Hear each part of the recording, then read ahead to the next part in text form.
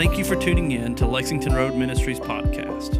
We're so thankful that you chose to stop by. We hope you enjoy today's message.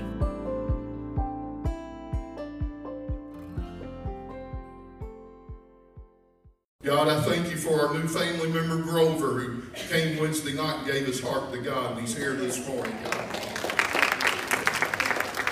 I thank you for our kids who are rededicating their life at youth camp. I thank you for all 25 or 30 of them that are going this week to youth camp, God.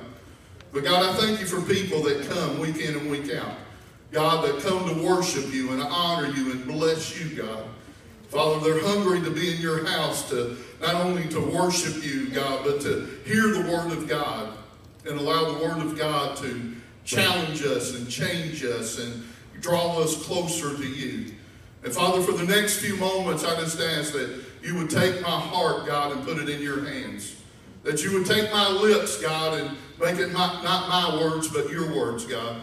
God, that you would take my mind and quicken it.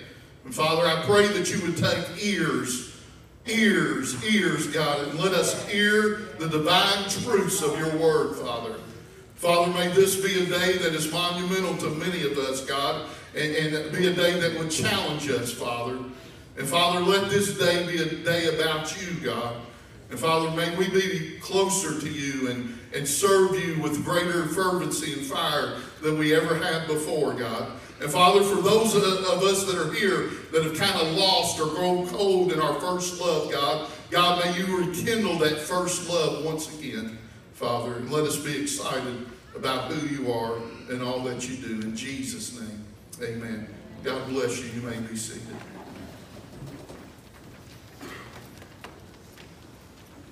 I'll tell you how bad the devil didn't want me to preach. Preachers, you ever been there? I emailed my outline with, 30 pages? 3 times. Friday I emailed it. I emailed it again early this morning. I had to email it in the office and finally had to print a copy of it out. Amen. And I know I'm not going to preach all of it this morning. I did not intend to preach all of it today, but there's some things that God's been birthing in me the last few weeks and thinking about this and preparing and praying about dreamers. How many of you know our nation was built on dreamers? Yeah.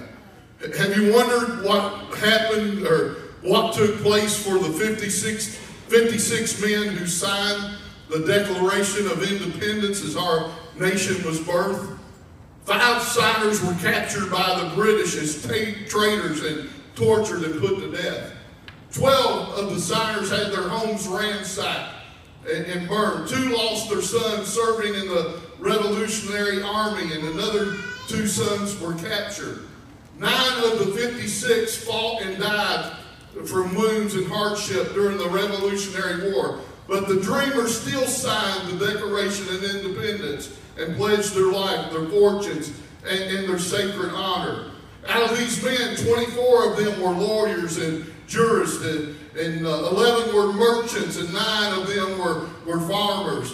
Carter Braxton of Virginia, wealthy planner and trade, saw all of his ships swept away by the British Navy, and he sold his home and his property to pay debts. When he died in rags. Thomas McKeon served the Congress without pay. His family had to hide and keep hidden, and all of his possessions were taken away, and poverty was his reward. Hillary Hall, Clymer, Walton, Gannett, Hayward, Rutledge, and Middleton lost all their homes and their farm and their land to vandals and looters during the Revolutionary War. At the Battle of Yorktown, Thomas Nelson noted that the British general Cornwallis had taken over his home for his headquarters. He quietly urged George Washington to open fire. The home was destroyed and Nelson lost everything. Francis Lewis had his home and property destroyed. The enemies jailed his wife and she died within a few months. John Hart was driven from his wife beside her at her deathbed with 13 children. He fled. That's more than you, Jason, isn't it, Angie? Amen. It's more, and they're going to be grandparents. Is it okay? They're going to be grandparents, folks, if you haven't heard. His field and grist mill laid to waste for more than a year, he lived in the forest and caves and returned home to find his children gone, all 13 of them, and his wife dead. I hope you took time on the 4th of July to remember some of maybe your family members who served in the armed services, or thank God for some dreamers, because we have this church today and we are able to worship today because there were dreamers that came to this land in the early 1600s to have religious freedom to worship God. And I'll talk more about that in a little later in weeks ahead. But it's hard sometimes for us to understand what dreams are about and who dreams. We see here in Daniel, we see Nebuchadnezzar's dream and Daniel interpreting his dream and God sparing him, and Shadrach and Meshach and Abednego from the fiery furnace. We see in Joseph how Joseph's dreams got him into a pit and later got him into the palace. So dreams can have two-folded sides. And you know, one of the hardest struggles that we have as pastors is casting dreams and visions unto church folks and people. It's hard sometimes for us to make things plain enough where people can see dreams. I could talk about building that building, but until that building got up, we didn't understand. I could talk until I was blue in the face about the parking lot and how it will add to the facilities here. But until you see the finished product, sometimes we have a hard time understanding. We can talk about blessing families and back to school blessing day and what it will do to help us to reach out beyond the four walls of this building. But until you come and see it and be a part of the dream and the vision, then a lot of times we don't understand what's taking place. But the Bible distinctly tells us in Proverbs 29 and 18, and I'm quoting for King James, for you King James fans, where there is no vision, the people perish. In New King James it says where there's no revelation, that's revelation of the Word of God. The Word of God has to be preached. The Word of God has to be revealed to heart, mind, soul, body, and spirit. We've got to have an understanding and a fervency and a love for the Word of God. It's more than just coming and worshiping and going through routine and ritual week in and week out. But there's got to be something from this inspired inspiration of the holy book of God that gets inside of us and not only inspired the men who wrote it, but inspires us to live closer to the God of heaven, who this book is about. So there's things that we need to understand when we talk about declaration and freedom, and we go through the history of our nation that helps us to bring revelation to the Word of God and where God wants us to be as men and women of faith. How many are men and women of faith? Come on. You can't sing about miracles and not be a person of faith. Amen. And I tell you, if you're not a person of faith, you're living beneath the privileges that God has placed in this life for you. Because you don't walk by sight, you walk by faith. And so that is part of dreaming and understanding vision of what God has for us. Martin Luther King, on August the 28th, 1963, stood at the Lincoln Memorial and began his famous speech, which is one of my favorite all-time speeches that I ever learned while I was in college.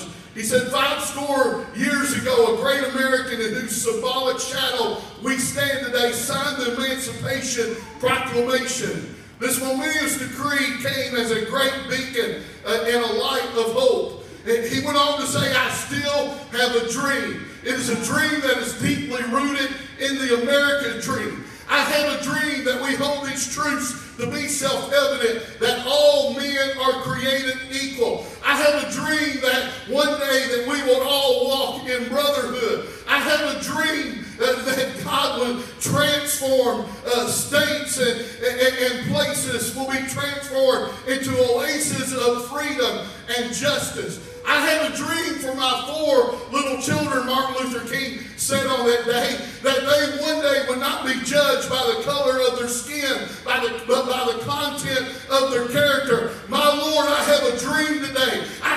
dream today that one day black boys, black girls, and white boys and white girls can join hands and walk down the street as brothers and sisters in Jesus Christ. I have a dream, and the glory of the Lord shall be revealed, and all flesh shall see it together. There's our hope that this is the faith that I go back to the South with this faith that we will all be able to hew out the mountain of despair and a stone of hope. And this will be the day when all of God's children will be able to sing with new meaning. My country, 'tis of thee, the sweet land of liberty, of thee I sing. Land where my fathers died, land of the pilgrim's pride. From every mountainside, let freedom ring. I don't have time to go through all this, but he ends this speech, free at last, free at last. Thank God Almighty, we're free at last. I have a dream that when people walk into this house, that when they bring their burdens and their sins and their trials and their tribulation and their heartaches and their headaches, that they will find freedom in this house, that they will find the power and the presence of God in this house. And they will not only find it in this house, but when we leave this house as a body of believers, of those that have been a blood bought, a part of the church, a part of the redeemed, that we would take that same vigor and fervency out to our neighborhoods and our communities and let people know that God cares about them. Amen. I have a dream. Is there anybody in this house that cares about my dream? Come on. Is there anybody that really cares about how I feel and what God is placing inside of me? I'm telling you, I have a dream that God would raise up this church where people of all nations, all walks of life, every social status, all religious background would feel love and acceptance. Whether you've been here one day or you've been here all your life, it doesn't matter the clothes that you wear, young or old, red, yellow, black or white, educated, uneducated, rich or poor, could come to this house and experience true love and true freedom. I have a dream, whether you're from the White House or the outhouse, or whether you have a brick house or no house, that God is God, and God will be lifted up, and God will draw all men unto him. I have a dream that we would not look at people and judge them because they look different, or they dress different, or they smell different than us. Can I tell you, I never wear cologne, so I smell different than some of you. I have a dream that whosoever will, Lord, let them come. Yes. Let them come. I have a dream that God will send people from the north, the south, the east, and west. You know, we have people that come from 6 or 7 different counties that attend this church. We got people from Louisiana this morning. I'm telling you, Tilly, we're going to keep y'all here. Y'all just go home and pack Brother and Sister Miller. The plane ticket may be for Tuesday, but just be prepared. We're coming to bring y'all back home. I have a dream that people from all walks of life will be accepted and loved here. That the doctor and the drunk will be welcomed just the same and respected and loved equally in this house. I have a dream that we would love God and not play church.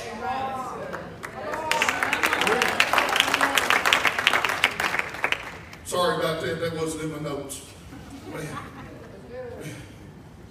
That we would love God with everything within us and love others as ourselves. We sure do take good care of ourselves. Look around. Tell somebody, you looking good, you taking care of yourself. And that this house will be a house of hope, a healing station for the lost and the broken. Would you do me a favor? Would you look at somebody and say, don't kill Pastor Street. Don't kill my dream. They thought they could kill Martin Luther King Jr. and it would kill the dream, but the dream had already been birthed and the dream had already been started. I'm telling you, they thought they could kill the 56 men signed the Declaration of Independence, and it would snuff out the American nation. But there was 13 colonies and men and women who came together, and they fought for freedom so that they could worship God the way they felt like they needed to. Man, I have a dream. I have a dream. Do you care about that dream? That was just a prelude. Amen. That was the preamble of Pastor's dream. Amen. 7 points. I have a dream. I have a dream that one day we wouldn't have to beg people to work in church, to drive a van or a bus, Sister Terry, or to come and feed a child on Sunday morning or Wednesday night, or show up for a special event. Statistics say 10% do 90% of the work around church. I have a dream that one day I won't have to get up and beg people to worship God or to serve God, but they just come in and worship Him and honor Him and serve Him with everything that's within them.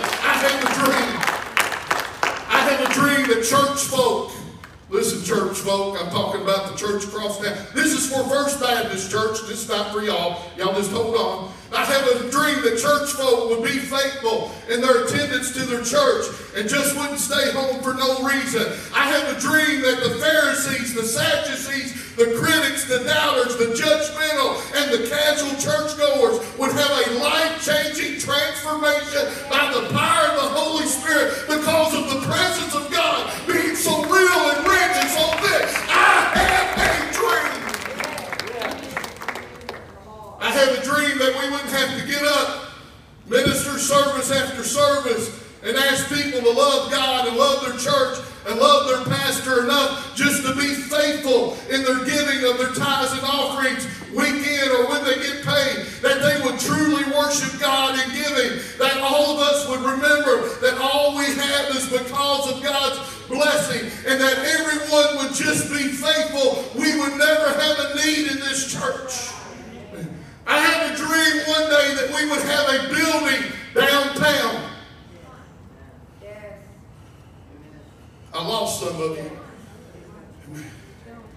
I have a dream that we would have a shelter for the broken, a feeding center for those that need food. It would have room for kids to come after school on Monday through Friday and get help with their homework, a safe place for those that don't have a safe home, and a place for them to hang out when everything is crazy around them, and they can get a snack or a meal, and a place that we can use on the weekend to minister and impact EKU, because God knows we need to close some bars downtown and give them some place where they can feel the power and presence of God.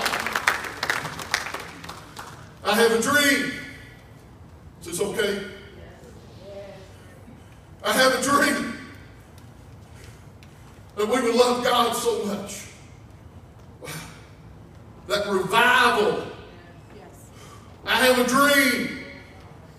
Come on, young men, young ladies. I have a dream that we would love God so much that revival would break out in our neighborhoods, in our schools, in our workplaces, in our grocery stores, every place that we go, revival would break out. I have a dream that our ministers and people would become servants of our community, that once again we would believe the Word of God, and we would pray to the Lord of the harvest to send laborers into the field, and we would go into highways and hedges and byways and compel people to come to the house of God. I have a dream that people would quit worrying about what title they have, and they would bring their title to this altar and lay it down and pick up a towel and go out and serve somebody and be a servant like Jesus was and wash somebody's feet. Get ready, we're having a foot washing in a couple of weeks and doing communion. It may be a good time for you to go on vacation if you're sketchy about it. I have a dream that we would love God so much that it would flow out of us. Did you read in the New Testament? When the disciples walked down the street, people were healed as their shadows walked by. I have a dream that we would love Him so much that we would become the hands and the feet of Jesus. Once again, I'm almost finished.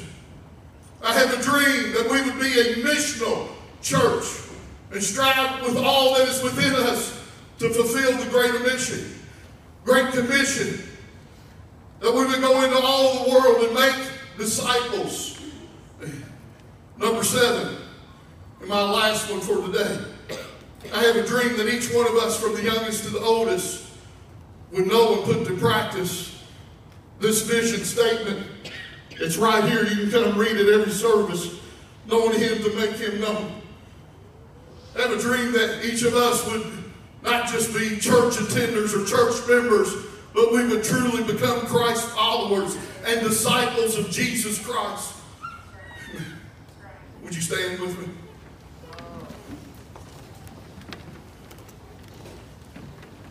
Come on, doubters, Pharisees, critics, judgmental, don't kill my dream. Don't kill my dream. I need some Holy Ghost-filled people say, Pastor, I'm with you. I'm with you. I want God to help this church to be what God called this church to be. Let the church be the church. We need to be the church. We're not an entertainment center, folks. Even though we do ministry and we do things to compel people and draw people, we're not an entertainment center. We're a place where people come and find Jesus Christ and accept Him as Lord and Savior. I have a dream that the Spirit would break out and tear our walls down. Walls of separation, walls of fear, walls of selfishness, walls of doubt, walls of insecurity, walls of religion, walls of preconceived notions. Let faith arise and let every enemy of yours in this church be scattered. Let's do freedom.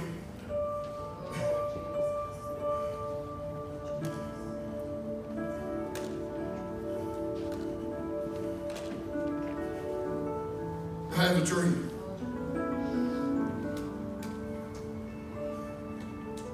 I have a dream over the next few months my phone will just ring off. When people say, Pastor, there's something burning inside of me. God's called me to birth a new ministry.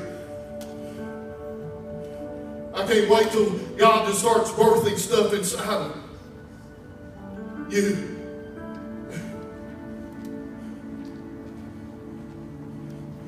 I have a dream one day you'll have to get here early to get a bad seat.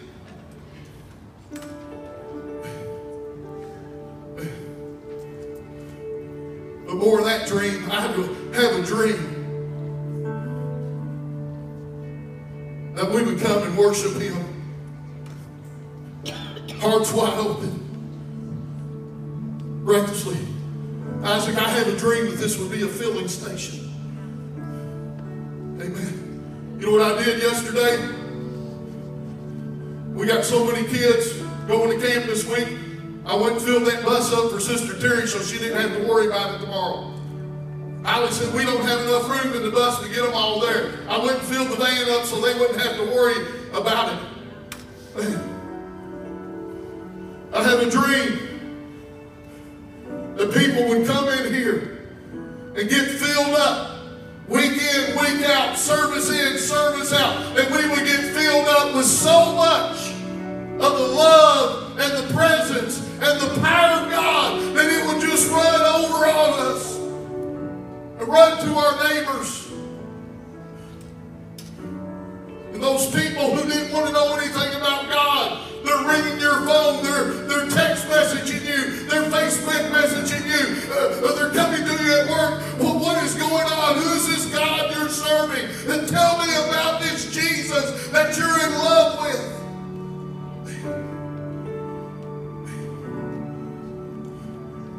That we would come and just get filled up so much with Him each and every service that we would go out there and we would just empty it out, empty it out, empty it out. And then we'd come back and get filled up and filled up and filled up. And then we would go back out there and just empty it out, empty it out, empty it out.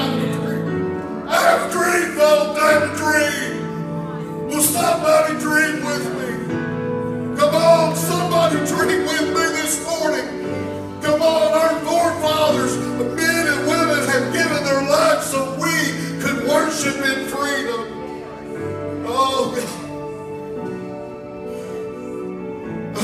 be a casual Christian. I don't want to be a casual churchgoer.